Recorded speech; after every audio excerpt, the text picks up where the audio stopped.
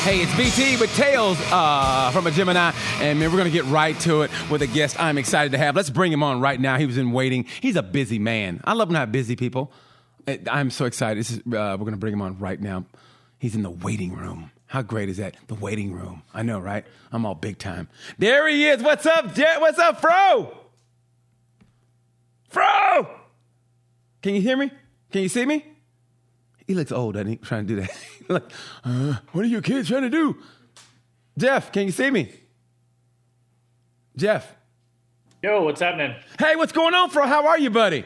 What up, BT? First of all, man, I want to give you a belated happy birthday. Thank you. December 1st, so now you are the big 5-0. Congratulations, my man. Thank you. Now, I don't want to make you feel old, but my producers are 19 and 21, and they have no idea who Pearl Jam is. Really? They have no, and this makes a difference, right? My engineer's black, my producer's white, 19-year-old white kid, no idea who Pearl Jam is. That is the state of the world we live in. He's in some racial confusion. You guys in the reflection over there too.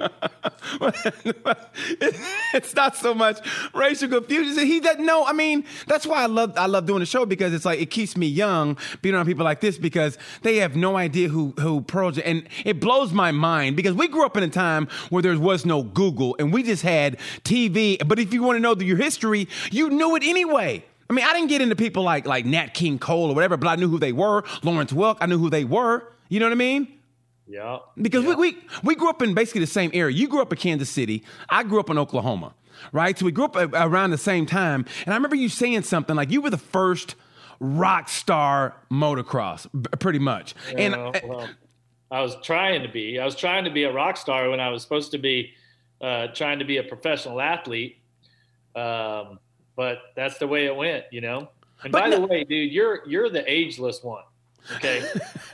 No, that's you. You know what? Because another thing, I'm going to call you out right now. We're going to get right to it. I'm going to call you out on your bullshit. And I was reading an article. You said, I'm 50 now. You can't teach an old dog a new trick. And I'm like, that's bullshit, because we went out to eat with Ralph Shaheen and using up the company credit card, and you were eating a burger, but you had no bun. And I go, what's this? And you go, well, that gluten, it causes your stomach to bloat. And that's why I'm eating like this. And ever since then, I learned from you how to eat a hamburger like that. I go, I don't want a bun. And I learned that from you, bro. So you can learn something new. Yeah. So I did a year of being gluten-free. But still, these days, sometimes I prefer to have a burger with no bun. Not, like every now and then I'm like, yeah, just let me have it on a bed of lettuce, try to be a little bit healthier or whatever. Some people, the gluten thing is a big deal to them, and it really affects them. And for me, I mean, dude, I could be gluten-free for a year and then have a case of Budweiser's and a extra large Pizza Hut pan pizza, and dude, it makes no difference to me. So I gave it a shot. It's a lot of work when you really try to focus your diet in certain ways, especially when you're traveling. It becomes really, really difficult. And you got those late nights running through the airport and early mornings or whatnot. And it's like, you're just hungry. You want something to eat. And you're like, I don't give a shit. I'm going to have this burger and the bun. But I swear to God, as my witness, man, till after that night, true story, after that night, I thought of you every time I had a burger, because I'm vegetarian, but every time I thought of you, I still get like a veggie burger, but I get it with no bun. And every time I do it, I always think of you, because you were the one I go, I want to look like this guy. Because every time I see you, I go, you know what? You might not be able to do a full Supercross race, but you can give me an LCQ. You can give me 4 or 5 laps. You still look like that. Your body's so you can give me a good LCQ, a good top 3 in the LCQ. Supercross these days. Hey, so where do you fall on the veggie burger, like the Impossible Burger, the black bean burger? Listen, if you're traveling, I learned the hard way. Okay, don't eat a black bean burger if you're about to board an airplane within 30 minutes. Because I did that at the Miami airport. And let me tell you something, man. I was pretty much an ISIS team member because I was ready to blow that plane up. As soon as I got off, man, I was elbowing people in the back of the head to get to the nearest bathroom. That's about the time you go through all kinds of turbulence and they won't turn the seatbelt sign off. So whatever you do, and I'm telling you as a friend, don't get a black bean burger if you're going to travel. But let me put that in my phone. No black bean burgers before flight. But as far as like for me personally, you can't go wrong. I'll take Impossible over Beyond Burger. I just love the Impossible Burger. That is great. Impossible, then Beyond. And after that, it's kind of hit and miss. But yeah, definitely Impossible Burger. And black bean falls around number 3 or 4. You don't have a problem with the massive amount of sodium and salt and stuff like that, just as long as there's no beef in it. Yeah, I really don't. I mean, seriously, I drink a lot of water. I really don't. I mean, but listen, I make no sense in my diet. I literally drink coffee at about 1:30 in the morning. I have coffee at 1:30 in the morning before I go to bed. I mean, that's just how my body is. So you break all the rules. You don't make any sense most of the time. So you're just consistent with who you are. So I love it. I really do. It's like I tell people, don't live my life the way I live it, because only I know how to do it. I mean, it's just the truth. I bike to the gym today. I bike back home, and you know, I try to work out, do my thing, stay in shape, whatever. But as far as diet goes, there's no rhyme or reason to what I do. I try to keep vegan, vegetarian on that borderline. Other than that, there is no rhyme or reason what I do. Right. You know. All right, sounds good. I mean, but for you were always, maybe it was just your youth period, but you always were in shape when you rode. Was it just because you were young? I mean, I know Ricky changed the game with fitness. Let's not confuse then, you know, in my genetic makeup with being in shape, because there's a big difference between, you know, just, you know, what your genetic build is and being in what I call bike shape and like fitness. Mm-hmm. I mean, you know, you asked me to go pound out a 35-minute moto on a motocross track in a motocross national, you know, it's going to whoop my ass because I'm not in bike shape. Right.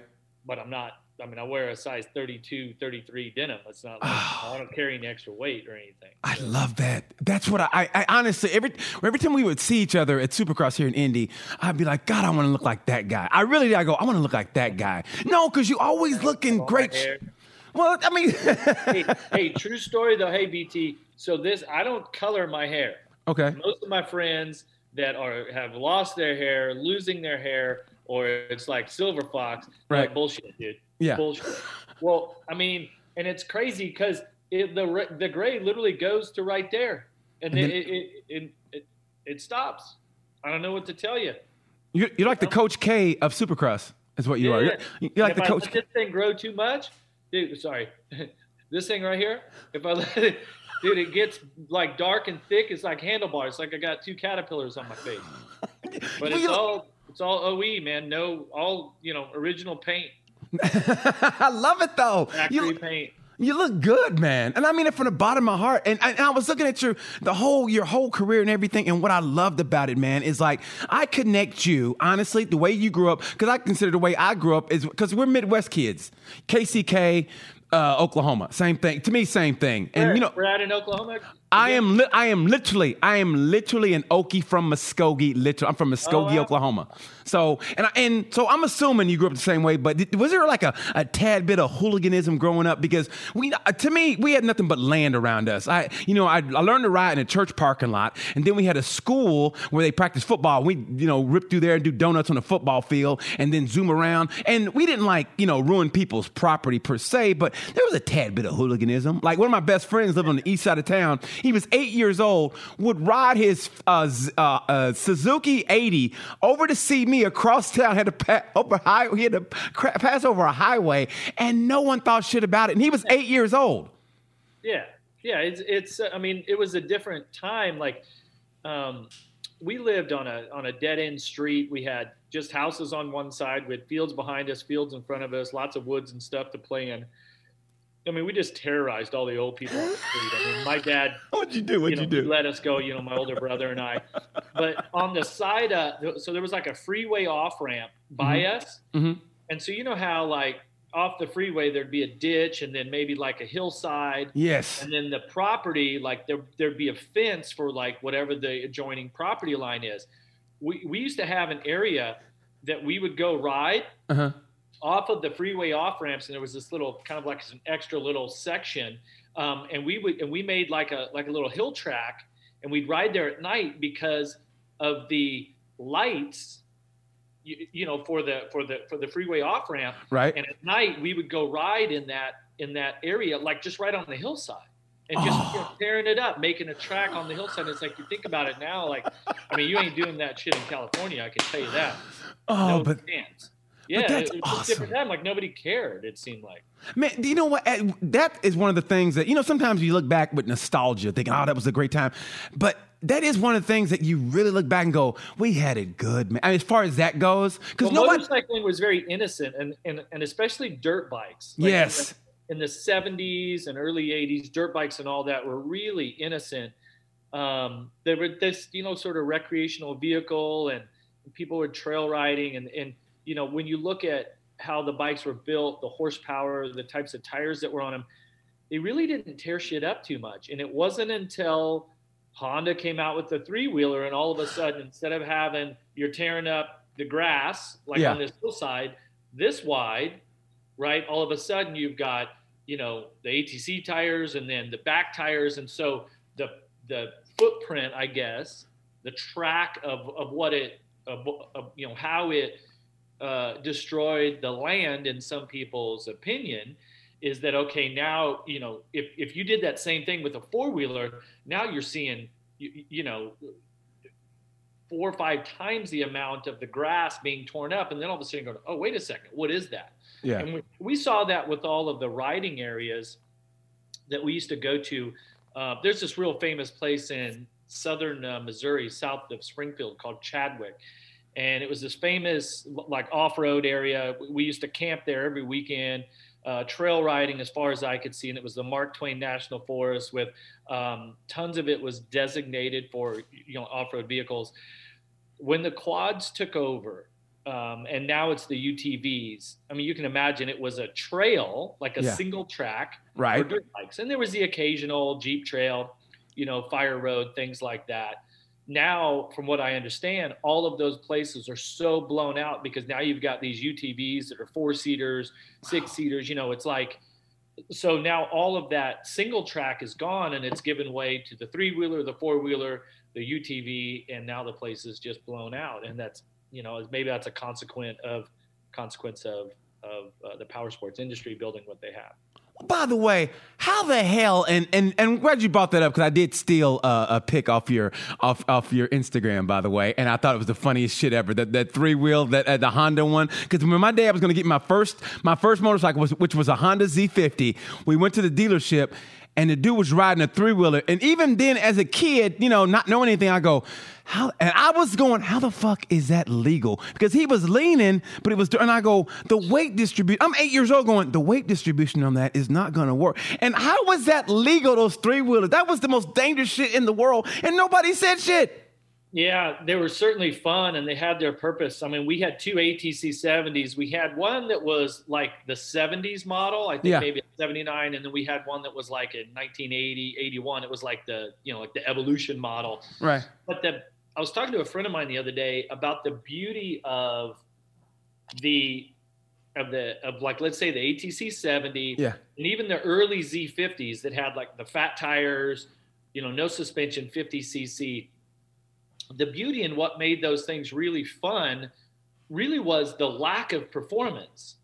The ATC 70, the suspension was in the tires. Yeah. The front forks were solid, if I remember correctly, right? So it bounced around. Right. And like the Z50, I mean, it was slow as shit. When we had the Z50s in the first Crusty Demons of Dirt video, everybody, when they came out and said, hey, you guys are riding your mini bikes tonight, can we come out and video? And we're like, sure. Because I owned 4 of those things. I owned 4 Z50s, number 1, 2, 3, 4. And me and my roommates and my buddies, we would take them everywhere we went. We would ride those things everywhere, but they were stock. We didn't do any mods. There was none of this, mini bike national stuff. It was just fat tires. And, you were hoping that when you drew straws to see which bike you'd ride, you'd get the one that didn't have the bent levers and rear brake pedal was around. But it was the lack of performance in those things that made it so fun, because you could really try to dominate the machine, and those were a blast. I mean, ATC 70s when I was a kid, my dad had a big race shop, huge parking lot right in front of his race shop. Yeah. And when it would snow, man, it was on. My brother and I, we'd ride those. That's fun. As a kid, that's fun. Isn't it though? I mean, that's the part where I say the nostalgia. It kind of does meet the real funness of it back then. You know what I mean? It was innocent, and it was just you went out and you were cold, and it was just fun, man. It was nothing else. We didn't have cable. I mean, we had a little bit of cable, but you had the show. Yeah, well, we had a little bit of. The only cable TV that we had, BT, was the power cable going from the TV to the electric outlet. And then it was the rabbit ears. Yeah. Okay. Oh, yes. I remember that. Or you tried. I don't know about you, but we tried to get Showtime so me and my brother could fix it to where we get like half between. I'm 52. I'm older than you.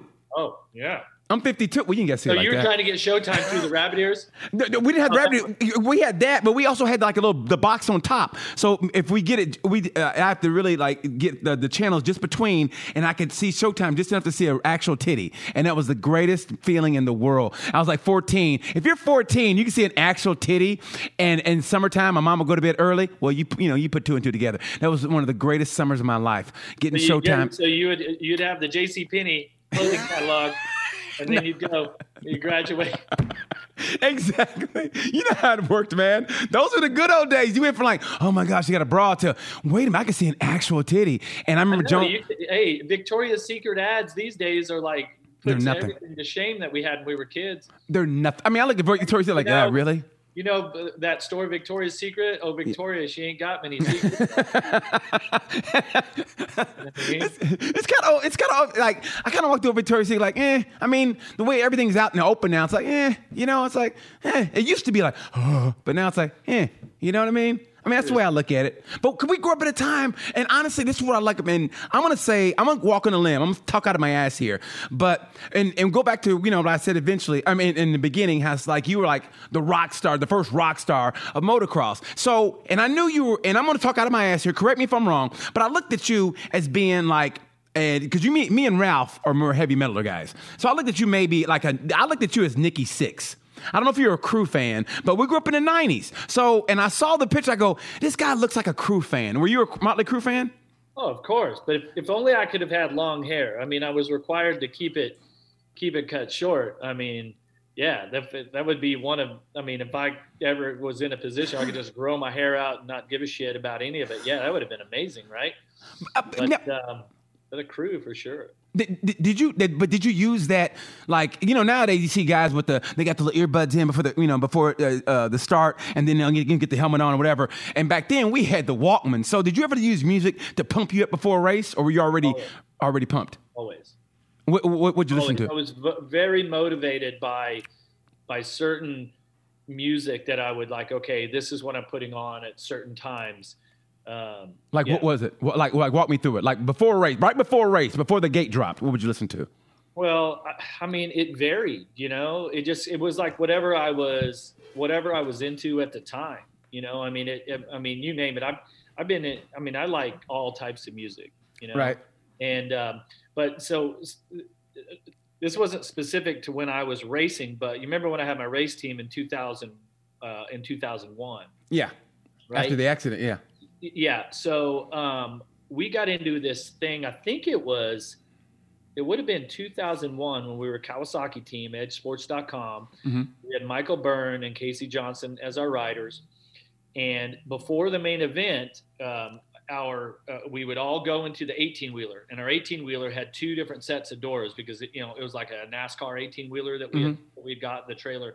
So and the thing was totally decked out. It was like Phoenix Gold or somebody built our whole stereo system. They were a team sponsor. I think it was Phoenix Gold.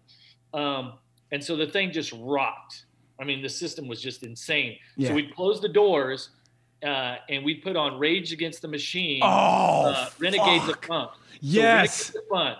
You know, we at the Yeah. beginning, and then how like heavy the bass line is. And Yes. and we would be literally like arm in arm, like a chant, like a, you know, like a some sort of shoot. I mean, what, you know, yeah, we were just, and so everybody be pumped up, and then, okay, song's over. Okay, we open the doors and we kick everybody out except team members. Everybody's out. Yeah. So, I'm for sure you could hear it outside. so that was basically your team prayer, basically. You know, some people go in and at their team prayer. That was basically how you got pumped up, like, all right, guys, here's what we're going to do. And you got pumped and got you in your mental space. Yep. All right, you guys, boil it down to this, and it's what my dad used to tell me all the time. All you have to do is focus on giving it your very best effort. Do not worry about the actual result, the number, the finish. Yeah. If you go out and you give it your best effort and you try your best and you try to not make any mistakes and be as smart as you can, and you give it your best effort, you can leave the stadium tonight feeling good about what you did. But if you go out and you step on your dick and you ride like an idiot, or you give up, or any of that stuff, you're going to leave here and you're going to feel like shit. So we'd get pumped up. We'd do that. And so thankfully, I mean, as a second year team, our goal was to have a top 10 rider in the Premier Class Supercross, and Michael Byrne did that for us. Do you remember what song you listened to before you snapped McGrath's record? Do you remember what song you listened to before you went to the gate? Man, no, I don't. But I mean, I've always been, especially in that time, I mean, Led Zeppelin's my go-to. What's your favorite Led Zeppelin song? Favorite Led Zeppelin song? If you had to pick. Okay, top three. So probably my favorite all-time Led Zeppelin song is kind of a rarity. It's called Traveling Riverside Blues. Oh, okay. Yes, it's nice. Super raunchy, steel, slide guitar and all that. Yeah. Very, very bluesy. I mean, where do you go? I mean, how do you pick a favorite? I mean, I honestly, like right now, if I pull up my iTunes, let's see what's on. So this is what's currently playing. And so this is the O2 Arena from 2007. So Kashmir. Nice. So, nice. And my dear friend Jason Bonham played drums that night, right? Yes. I have listened to this album a million times. And it's like, I don't know. It's like it just connects with me, and I stick to it. I mean, I've heard it a million times, but it doesn't matter. If it's your song, I could never get sick of listening to When the Levee Breaks. When you hear that drum, if you don't get pumped up from that, if you don't want to throw a chair through a fucking window from that, and that's the thing about some of that blues stuff that they did, like with the harmonica. The drums, because when they recorded that, if I remember correctly, they were up at Headley Grange and they recorded that. Some of those drum tracks for When the Levee Breaks and like Four Sticks, I believe the story is there was a circular staircase, and so they hung the mics from the top of the staircase, and John was in that staircase, and so it was like one of Phil Spector's what's it called, his fucking echo chamber. Yes. And that's what it gives it, all that stuff, which is, nowadays they probably go on, what's the app the program it's some app. The program you use on your Mac, and you go, okay, boom, echo chamber, Yeah. But they did the original version. I mean, they were the originator. To me, and to me, nothing kicks in. If I was an athlete today, nothing kicks in to me like in the evening. I remember hearing that, and if you're an athlete, that the very beginning where it's like, and then it just da da da da. I love that, and just boom, and it hits. So, I never saw Led Zeppelin as a kid, and the O2 Arena show was. My only opportunity.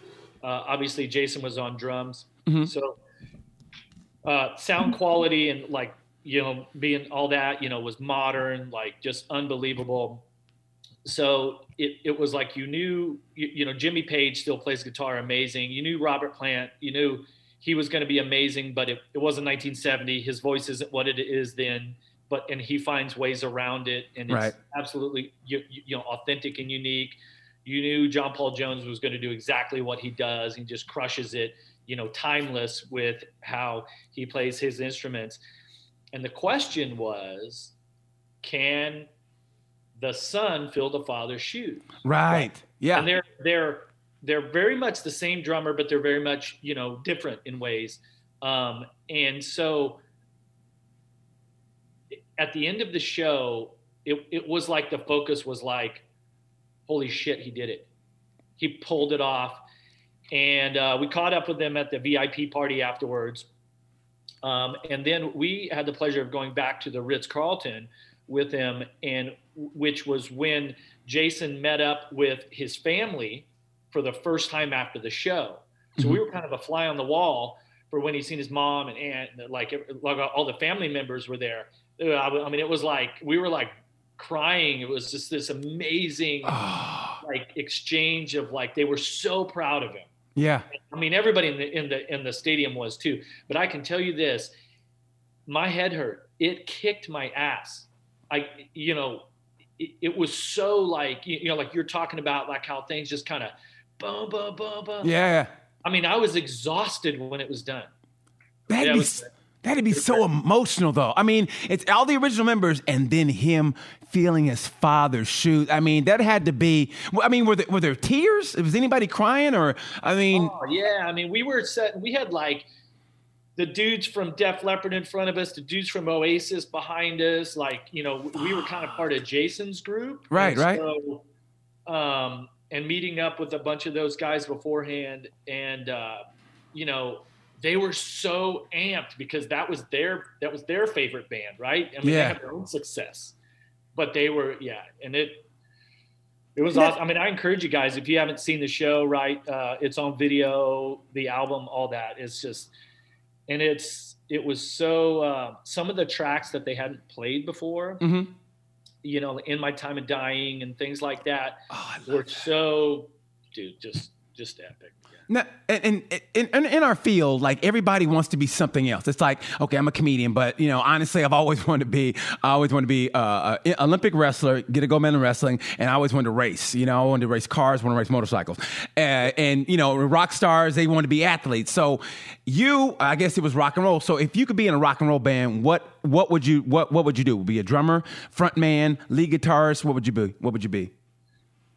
Well, I mean, the reality is that I've had a drum set. I've tried to play drums. I play guitar a little bit. It's not natural for me. I haven't just picked it up and, next thing you know, I'm Stevie Ray Vaughan or somebody. But if you had to pick, like if any position in the band, and you could have all the talent. The talent's given to you, and bam, you're in a band. It's the Jeff Emig band. What would you be? I don't want to be the drummer. The drummer? Oh, I can hear him like a motherfucker. Listen in the car, like I'm like. No, you can't. You can't beat me. You can't. I guarantee. I'm the guy from Tool. I'm Maynard when it comes to drums. Guarantee you. Guarantee. Yeah. Who's your favorite drummer now? I mean, Jason. I love listening to Jason and John.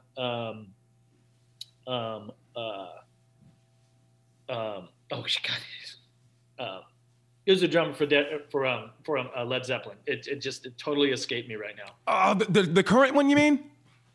Yeah. I mean, John Bonham, the original John. No, I'm sorry, for Def Leppard. Rick Allen. Yeah, Rick Allen. Yeah. Yeah. So last night, my daughter and I, who's actually recording her first EP right now. Congratulations! Congratulations. Yeah, she's working on it. So we were talking about music and vibing out on it, and I was telling her about Def Leppard Hysteria and the whole process, and when Rick loses his arm, crashes his Corvette. And so we were talking about how, I was explaining to her how when he came back from his accident, it's like losing an arm as a drummer. It's like death sentence, Right. But he found a way to adapt and created his whole new sound, which then in turn was a part of Def Leppard's greatest album ever. Like when the most pressure was on, there were millions of dollars in debt to the record company, right? I'm sure you've heard the story. Yeah. I mean, they had to sell 5 million albums just to get in the black on this. Yeah. Like, you sell 1 million albums back then, you were rolling in the dough. They got to sell 5 just to break even. And what's great about if you air drum to Rick Allen is you can drive with your left hand, put it on cruise, so you got you can do your thing there because you don't have to. So you're still driving. So safety and air drumming. That's how you.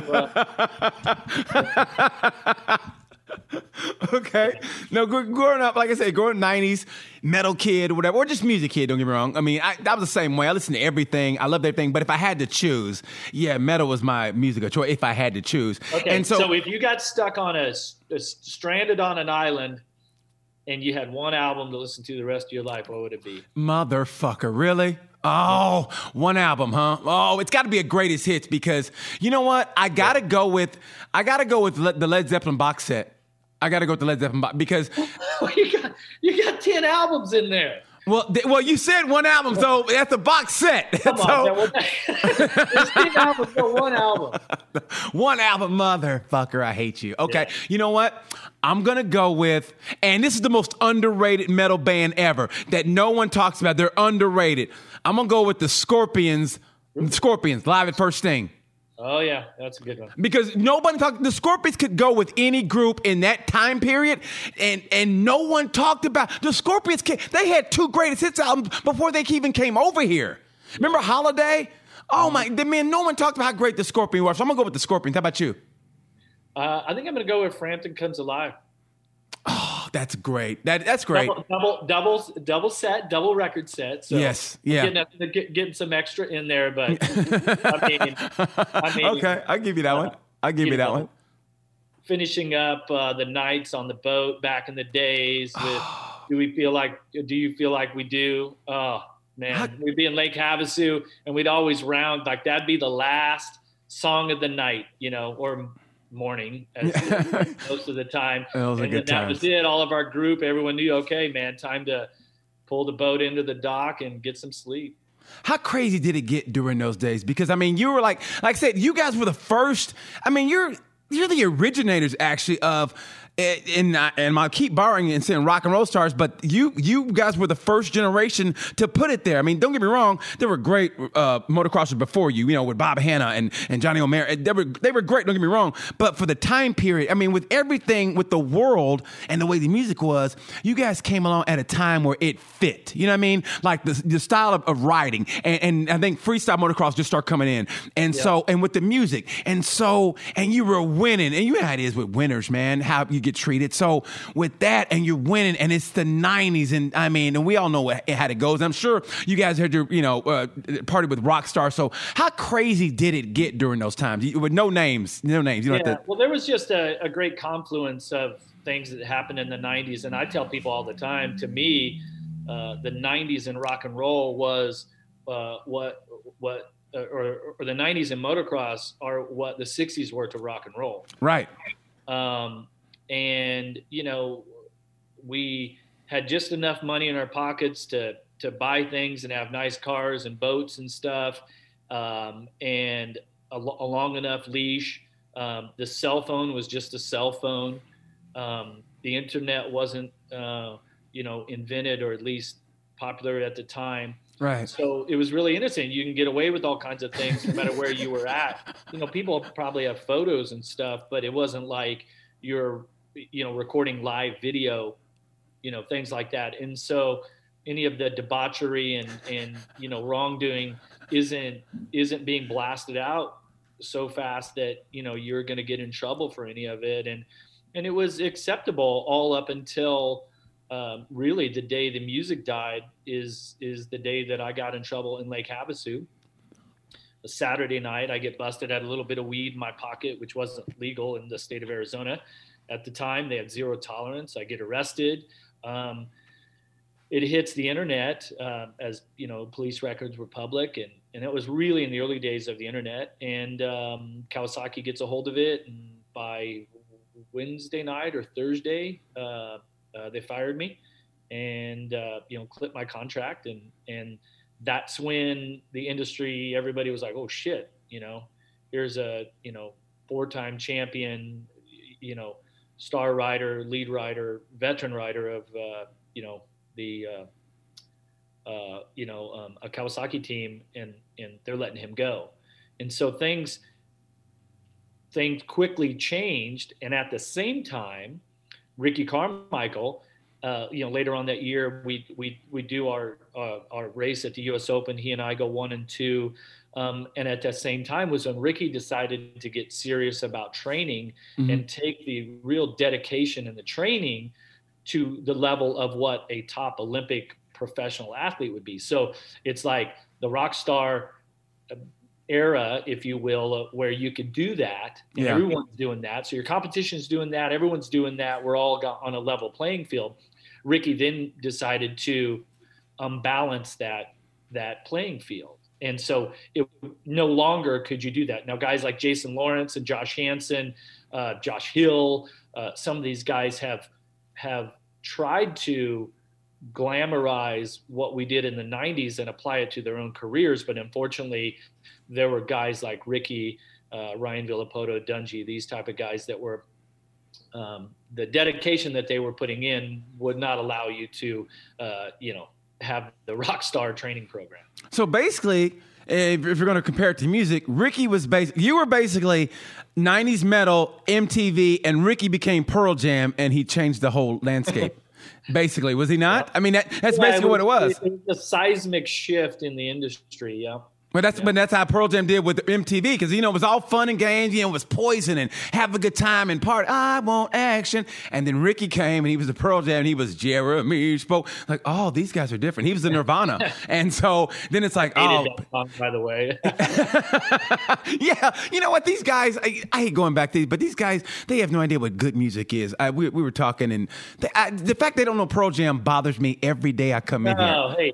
Hey, I heard the single Alive. Yes. And one of my roommates at the time was working at like a, Virgin record store, I don't even know what the big record stores. I said, dude, I heard this album, this song, this band it's called Pearl Jam. And the song was called Alive. He's like, dude, we don't have it at the store. I don't know what you're talking about. And I'm like, man, it's insane. Like it's so different than anything that we're listening to, and that was really right there at the beginning of it all. So if we're comparing it then, okay, so when Ricky started getting serious and he started winning, did it make you change your game and you're like, okay, this is not a fad, this is working for him, so I should do it? No, but so let's back up. The arrest was August of 99. Lost my ride, got together, was going to building my own team. It took me a couple of weeks to actually Denny Stevenson's bachelor party. We were in Vegas, and it was like, Friday through Monday was just it was on. I woke up on a Monday morning like, dude, something's got to change here. Okay. How crazy did it get that weekend? Well, how crazy did it get that weekend? Like it was insane. Yeah. Yeah. Well, so, I know it's insane, but what did you do? I mean, if you can give me there was a lot of ecstasy going around back in those days, so we'll just leave it at that. Which is just it is so bad for you. If you're trying to be a professional athlete, this is not the substance you need to take it.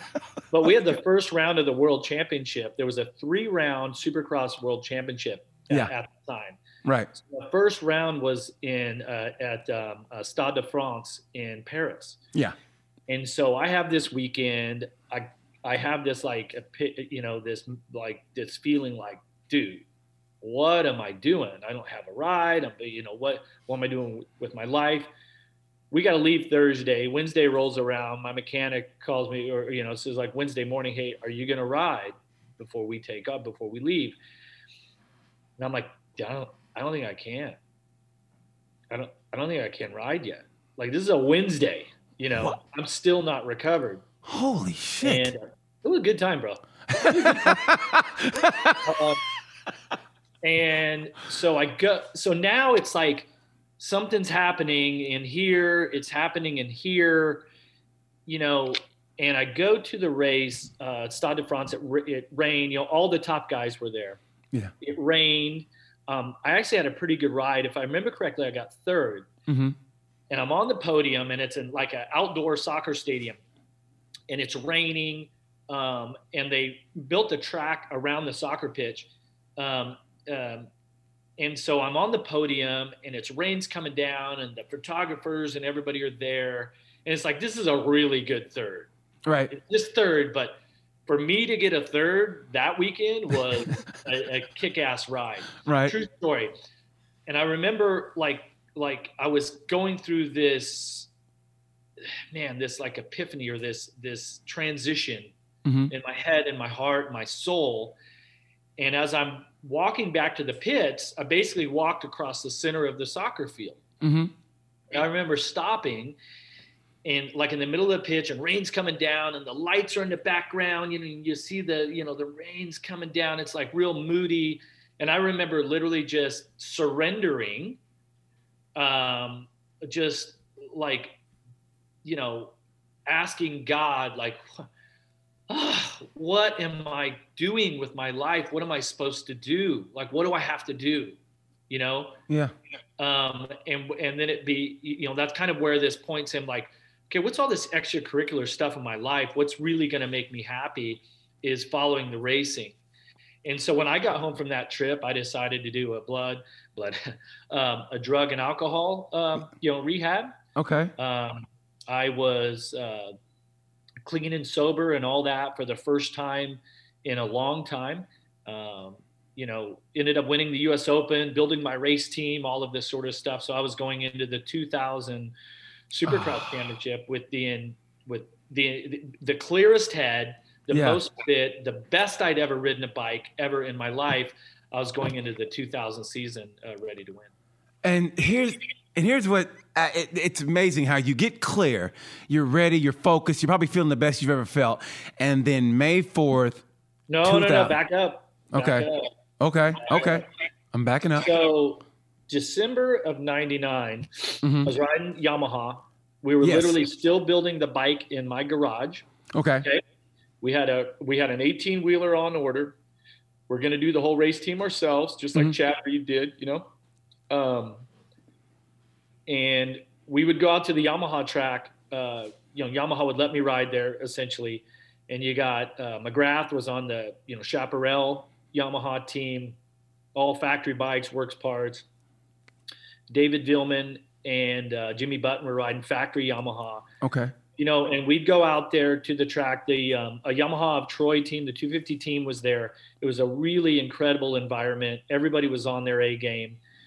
And my mechanic, Tim Dixon, at the time, he says, look, if you ever want to be Supercross champion again, you've got to get over your fear and your disability of going through the whoop sections. I mean, I was horrible. I was like Michael Lessie bad.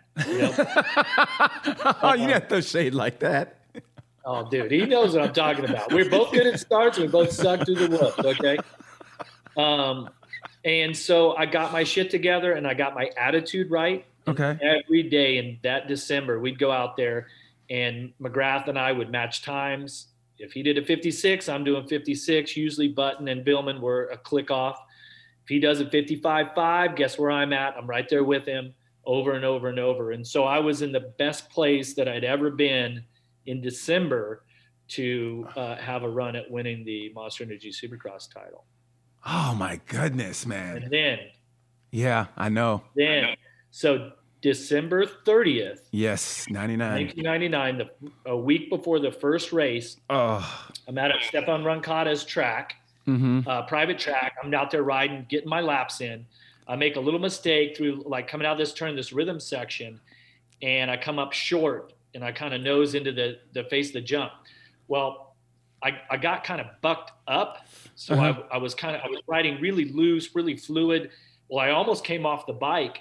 And so I was holding on to the grips by my fingertips and not by like my palm. So when I hit and I was short, instead of taking the force here, I took the force here. Oh. Both wrists snapped. Oh. Hey, the top of my wrist right here was flat, and this part was like over here. Both hands. Before the race. Yeah. How bad did that? So there was that. Then I recovered from that crazy recovery, like really the most excruciating pain trying to get my wrist back. And look at my wrist now. Like, I mean, perfect wrist. And then the throttle sticks on May 4th of 2000, I have that big accident where I crashed and crushed a vertebrae, broke my leg, thought I was paralyzed for a minute or two. And then that's when I quit. So that's when it ended. When you're laying there, I mean, you can skip through if you want to, but as you're laying there, man, and I read that where you go, you know what, I'm done. And was it the culmination of the injury from December that, and it's just so ironic that you get right mentally and get, all the excess out of your life and your focus. And I guess, and I'm assuming you were happy in your life, and then this happened. It's almost not even fair. You know what I mean? And then so when you're laying there thinking you're paralyzed, I mean, what's going through your mind at that moment? Well, so I'm laying there and I literally landed in a mud hole, kind of rolled. And this was an open practice day out at Glen Helen. So they had to shut the track down. It took almost an hour for the ambulance to get there. And I'm laying there on my side and I'm like, okay, I got all this tightness in my midsection. Nobody moved me. I think I broke my back. And then I'm laying there and I could see my boots, but I couldn't make a move. And I went through the process and I I don't say this lightly, my heart goes out to athletes and whatnot who have actually went through this, but I went through, I don't know, 30 seconds, maybe longer of like, I can't move my legs. I go, shit, I got paralyzed. And I'm trying to like kind of pull my knees up or like move my feet and I couldn't feel them. And then all of a sudden I started feeling the pain in my right leg where, I had a compound fracture about 4 inches above my right ankle. And so then I start to feel that and I'm thinking, okay, wait, I can feel that. And then I kind of like pulled like my hip flexor and kind of moved my left leg and kind of pulled my legs up. And then I had this really heavy moment where I'm like, I don't want to do this anymore. Like this, like I'm going to be okay. It's going to be okay. The ambulance is going to get here. I'm like talking myself through it. And I just went, you know what? That's it. That's it. And I remember having this massive, like exhale where it's going to be all right. And I felt what I call my racing spirit, that fire inside, that spirit that's like, whatever it takes, we'll risk it all. Yeah. It left me right then. Really? Yeah, it was gone. Wow. Now, was it, did you enter a depression after that? Or like you said, or is it like I'm fine, I'm good, and I've done it all, I can walk away? Well, had I not been, sober and substance free and really in a right place in my head and heart and soul, I might not have taken it like I did, but I had so much to look forward to. We're building the race team and I put other riders on the team and, life was good. You know what I mean? So it was a bad time to retire. Money at the time was going crazy. Riders, instead of making a $250,000 salary, you were making $1 million salary. Bonuses that were $150,000, $200,000, $250,000 were now $1 million bonus. The energy drinks were coming into the industry. A lot of money was pouring in. I mean, I could have made a ton of money had I stayed racing. But when that racing spirit leaves you, that's when you gotta go. And now, is that a reason to where, I was watching an interview, they tried to pit you and McGrath against each other still, even after all these years, kind of like, well, he's still racing, I think, trucks and this and that. And oh, you're talking about Jack, yeah. I forget what it was. Jack Corpella did a piece. Yeah, he was with Mav TV and stuff, and he does, yeah. And what I thought was beautiful, what I loved what you did, man. And no respect to McGrath, no disrespect at all.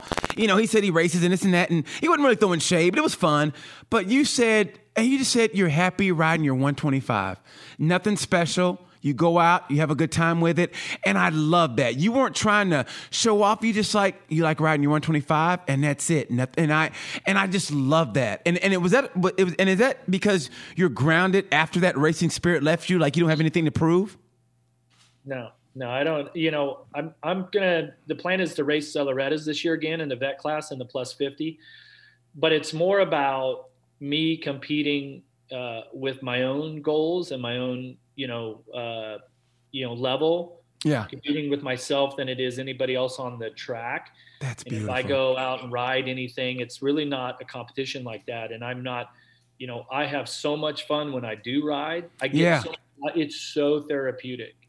See It, that. it really is. And it's not for anybody else. I'm not trying to show anybody how fast I am or slow I am or anything else. We go out to local tracks, there's pros. And I mean, the worst thing, I go out to the track and like all of the, Star Racing Yamaha boys are there. They're more than, less than half my age. They're blowing past me so fast. I'm like, I'm getting out of the way, and I can't get out of the way because they're lapping me all the time. I can't get out of the way quick enough, Wow. And it's a big ego blow when you're like, in my day, I would have dominated those guys, but that's not what it's about. And so my ego's well in check. That's beautiful, though. I mean, because you have nothing to Some prove. riders aren't that way. Yeah. But I don't. Yeah, it's like any of the guys that I used to race against that they want to, like, that time's over.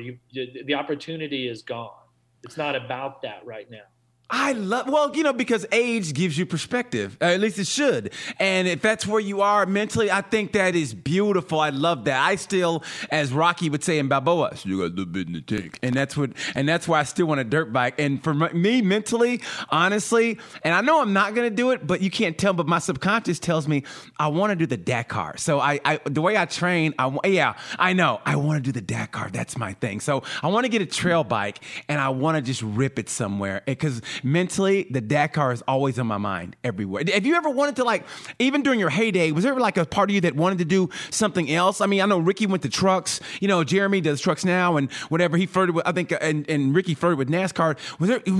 Did you ever really want to, like, flirt with something else during the time, or were you just strictly motocross and supercross?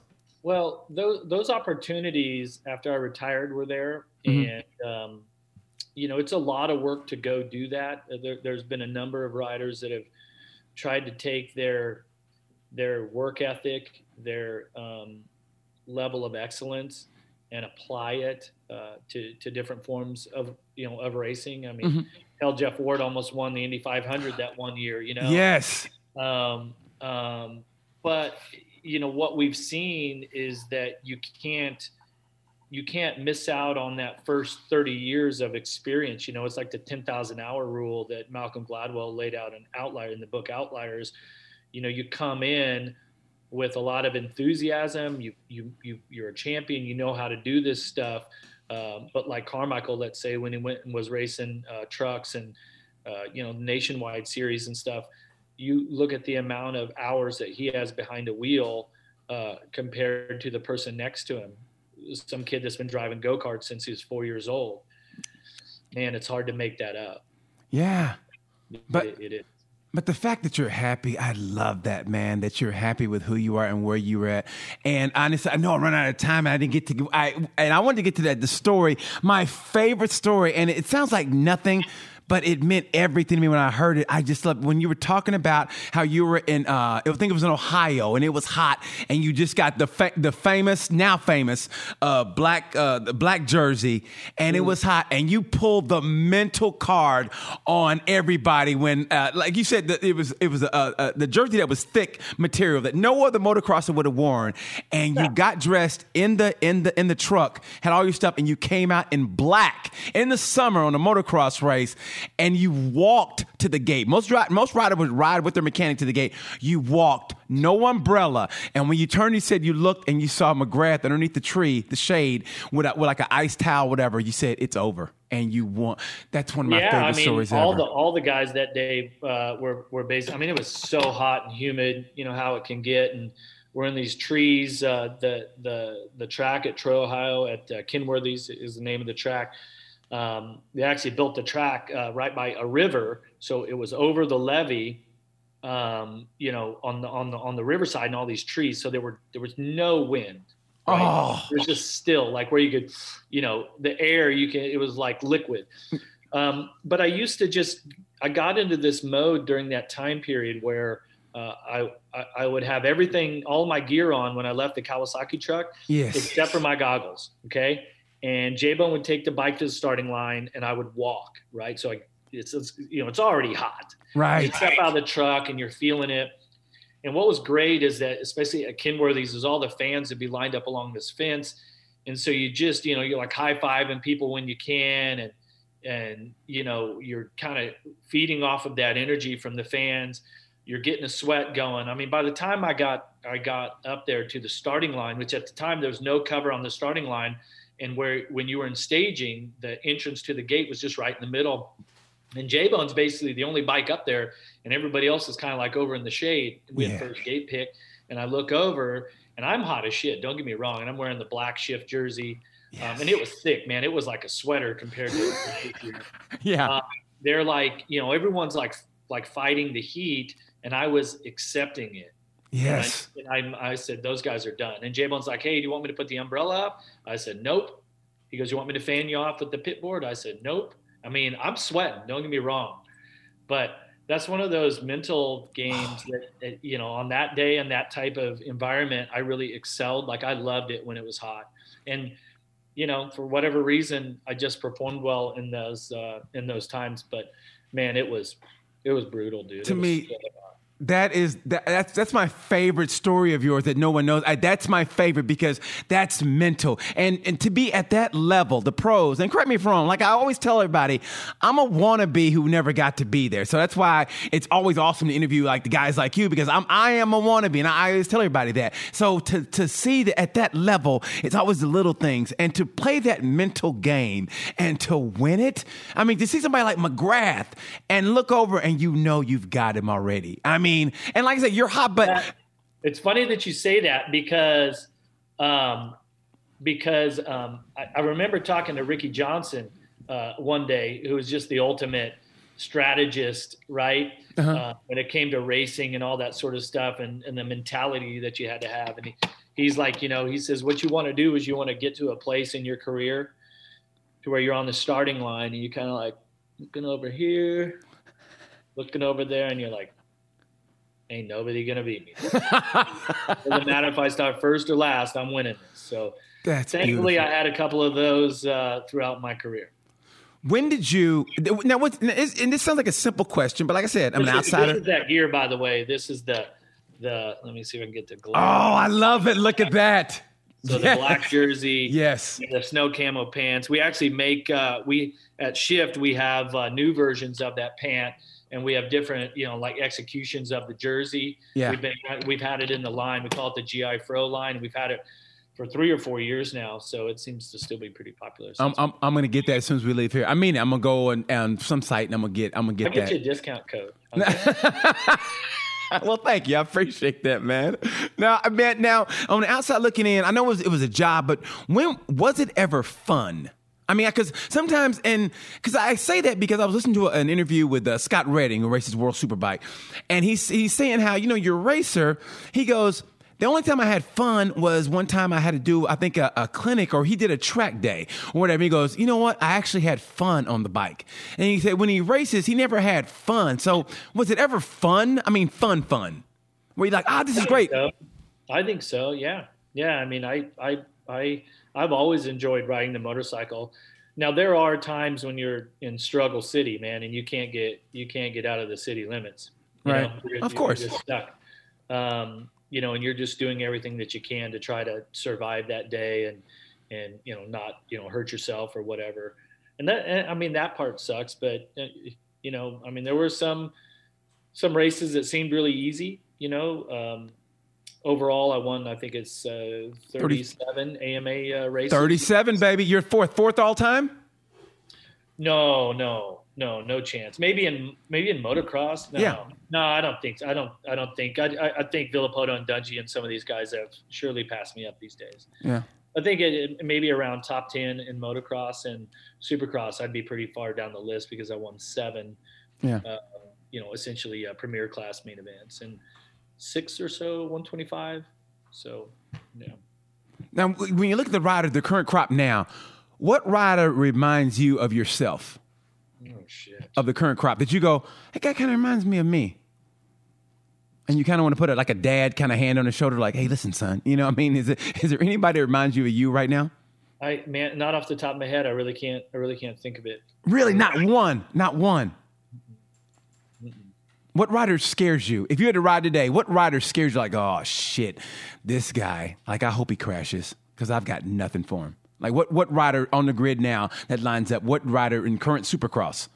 Well, I think Eli Tomac certainly shows that he has this next level speed that very few athletes have, right? I mean, Damon Bradshaw, James Stewart, Villopoto every now and then could pull it out.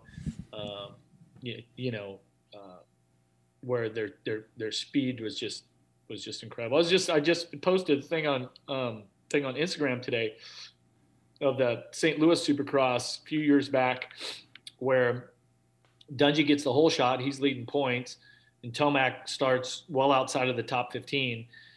Hell, he passes Dungey with 6 minutes left to go in the main event or whatever it was. That night he was just on a different level. That's on my Instagram right now today. If you guys want to see it, and it's like the highlight version of it. Yeah. But you're like, holy shit. He was passing guys 2 at a time. He was doing whatever he wanted. And that it's, as a color analyst on the Supercross broadcast, my job is, Ralph does the who, what, where, and when. Yeah. And I do the why and how.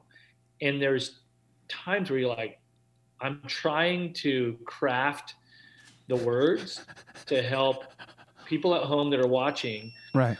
Help them understand how this man is riding this motorcycle this way. Yes. And sometimes you just can't. You just have to look at the visual and be like, when you've got the other 19 or what do we, it'd be at 22 riders. So other 21 best riders in the world on the track. And this guy starts almost 20th and wins the race no problem because he's on the next level. Is sometimes you just got to let it be and just enjoy the visual and be like, wow, how's that happen? Well, what took him so long? That much better that night, you know. And the thing with Tomac, the next race was, I believe that was the year where the next race we go to MetLife Stadium, and he crashes a couple of times and loses the points lead again. You're like, that's the interesting thing about that. I think when you put, if I tried to put a group together of Bradshaw, Stewart, Tomac, let's say, 3 different generations, 90s, 2000s, and the 20 teens, is they literally had the ability to blow everybody away one weekend, and then the next weekend they just couldn't quite get it together. That I always want to know why, especially with Tomac, because he's in the current right now. Why is, and finally this year he finally did it. He overcame the whatever was hampered. But what was it? I mean, what was it that he was like that? I don't know, and that's what's different when you take a guy like, let's use McGrath and Carmichael. Their excellence and their consistency with that was just like nothing the sport had ever seen, and I don't know, I guess that's what makes us individuals, and it's what makes us different. And, we admire it, for different reasons. Yeah. That's what makes them, I guess. I think it's beautiful. Well, I mean, it also makes the sport exciting also, because knowing that he's like that makes you go, well, let's see, can he do it again in this race? And if he can't, who's going to come up and challenge him? And that's what, that's why I love the sport. I think right now, and we say it every year, I think the off season in motorsports it's almost better than the season, because you got that, I think this guy is getting there. I think he's there. And so you can't wait. And I love that I'm talking to you on the eve of Supercross starting, because I go through a little depression when all motorsports are off. It's like a big depression for me. So it's like I can't, I'm chomping at the bit, so I can't wait. So, and I'm going to ask you this. Now, the villain, so to speak, is Dylan Ferrandis. He's the so-called bad guy of the sport now, or they say he's dirty, whatever. Now, what's your take on him? And do you think it kind of helps that you have a villain? And honestly, does it help that he's from France or from another country? So it kind of helps in the kind of vitriol that's spit toward him. You can everybody can point the finger. Yeah, it's easy to vilify, a foreigner, if you will, and just okay, but it's his, people don't really connect with him because of his, his accent, his language and stuff. I mean, the dude's a badass, and it is not show friends, it's show business. Yes. Okay? Yeah. Right? So too bad. For sure, the incident that happened last year at Anaheim with him and Christian Craig Craig probably should have backed out of it. Dylan was late. He should have been on his rear tire going over the finish line jump. He was like 2 bike lengths behind. He was late. He was too late to make that aggressive of a move. But we admire that. We admire somebody that's that's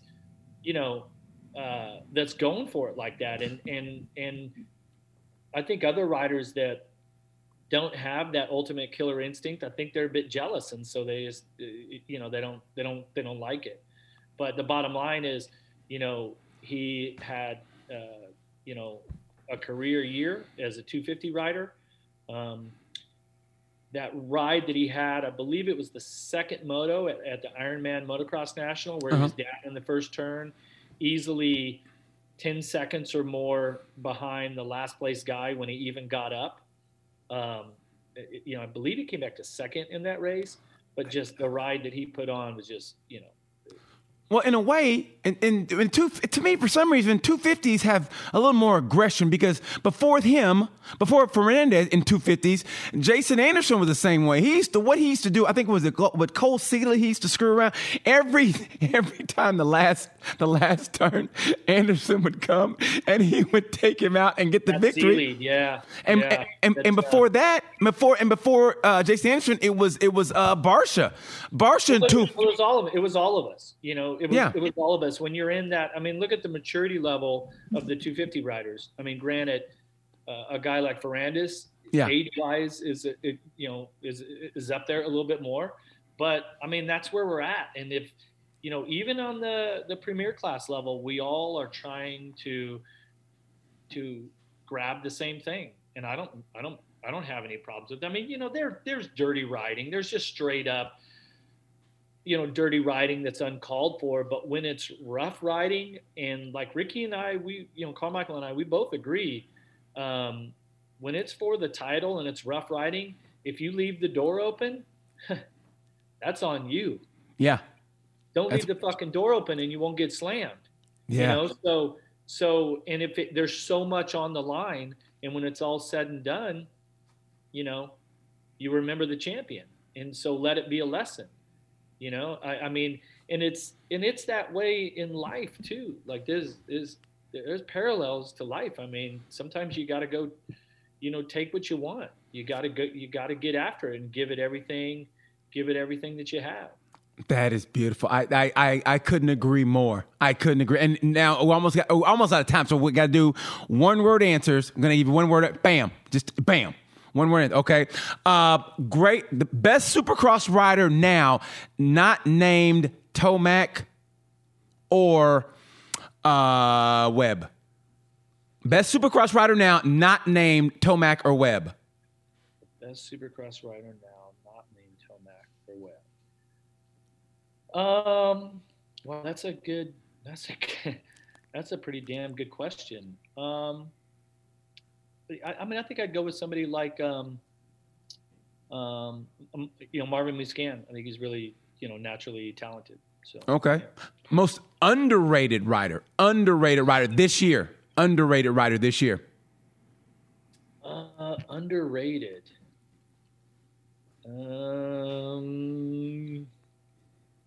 Well, I might go with somebody like Justin Cooper. Okay. 250 guy. Best rider you've ever raced against. And you race against them best, but you got to pick one. Gun to your head. Yeah, I would have to go with Ricky. Ricky. Well, hold on. Because I race against Stefan Everts too. So that's a tough one when you get into the best.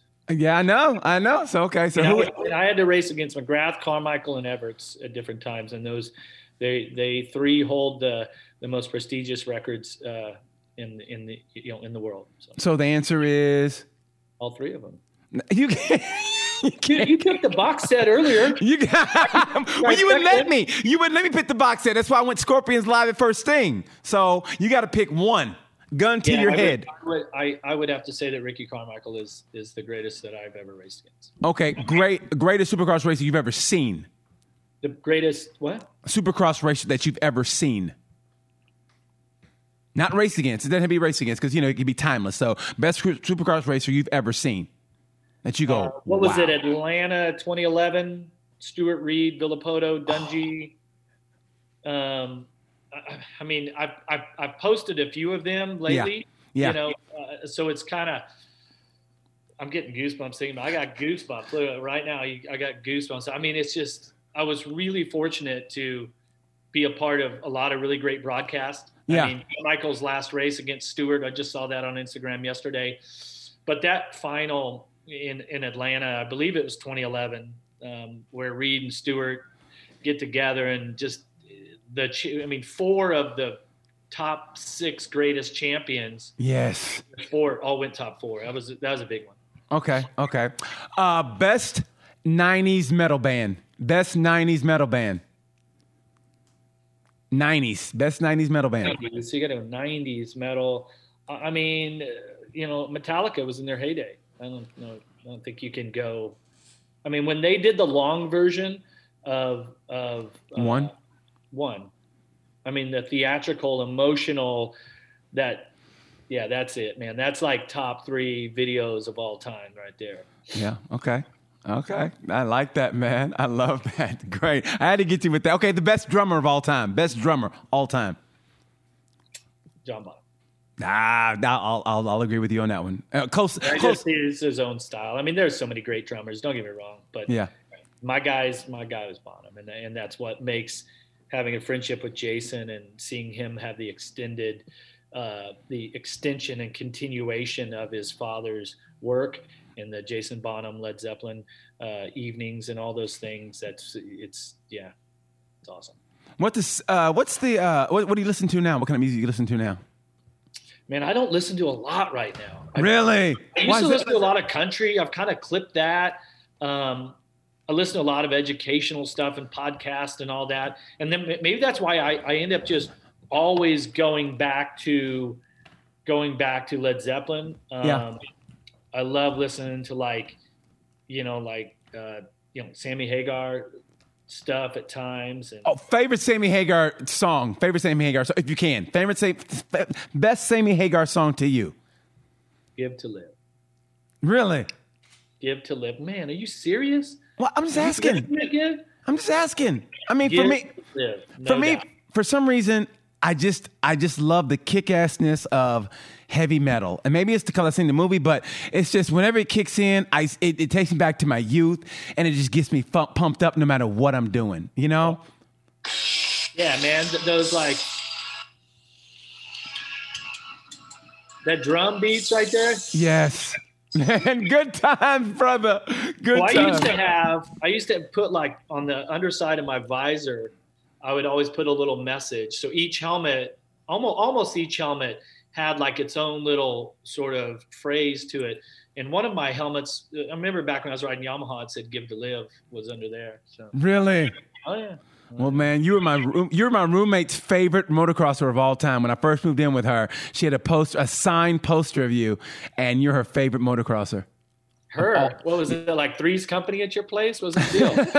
Well, kind of. Actually, it is kind of. Yeah, it's my roommate. At the time, she was married, and so yeah, when I moved in, I remember she had a poster of you, and you're her favorite motocrosser of all time. So, yeah, man. And my love, if you're still in touch with her. Well, I will do that tonight, man. I will do that tonight. Buddy, it has been great talking to you. I mean it from the bottom of my heart, man. I've always wanted to, MotoGP is my thing, whatever, but I just love racing, period. And I grew up on the dirt and trail riding, so to get a motocrosser on, especially you, as I know you, man, this means so much to me. So, and I mean it from the bottom of my heart, dude. I was like a little kid at Christmas, man. I was all excited in my bed last night trying to go over questions, and I just thank you so much for this, man. I really appreciate it, brother. Yeah, dude, you got me fired up now too. I'm ready. We were supposed to produce a podcast this week, Ricky and I don't know if I'm going to get it. I don't know if he's going to have time for it, but I'm fired up. I'm ready for Supercross to start now also. We're coming up this weekend. Well, I'm fired. I'm sure Ricky's fired. And if you guys don't do it, tell Ricky to give me a call. I'll put him on here, and then we'll talk some motocross. I mean that, man. I love you guys, and luckily you were spared. I call it the Chad Reed, because whenever I see Chad Reed at MotoGP, I'm always all over him because I'm just a dork like that. And I always want to apologize to him because I can't, and in my defense, I can't stop it. And it's genuine. But I'm always, Chad, and I see in his eyes, he's always been nice, but I see in his eyes like, oh God, not him again. And so security. Exactly. So I feel so bad. So, man, again, Fro, thank you so much for the time, man. I mean it from the bottom of my heart. I appreciate you, buddy. And an ambassador for Husqvarna Motorcycles, right? Still an ambassador for Husqvarna Motorcycles. Maybe you can get me a discount code for one of the trail bikes there. Maybe we'll talk about it off the air. So, hey, hold on before we go. Who wins the opening round? Opening round will be won by, I'm going to say, Justin Barsha. He starts off strong every year. So Justin Barsha on the gas. Ooh.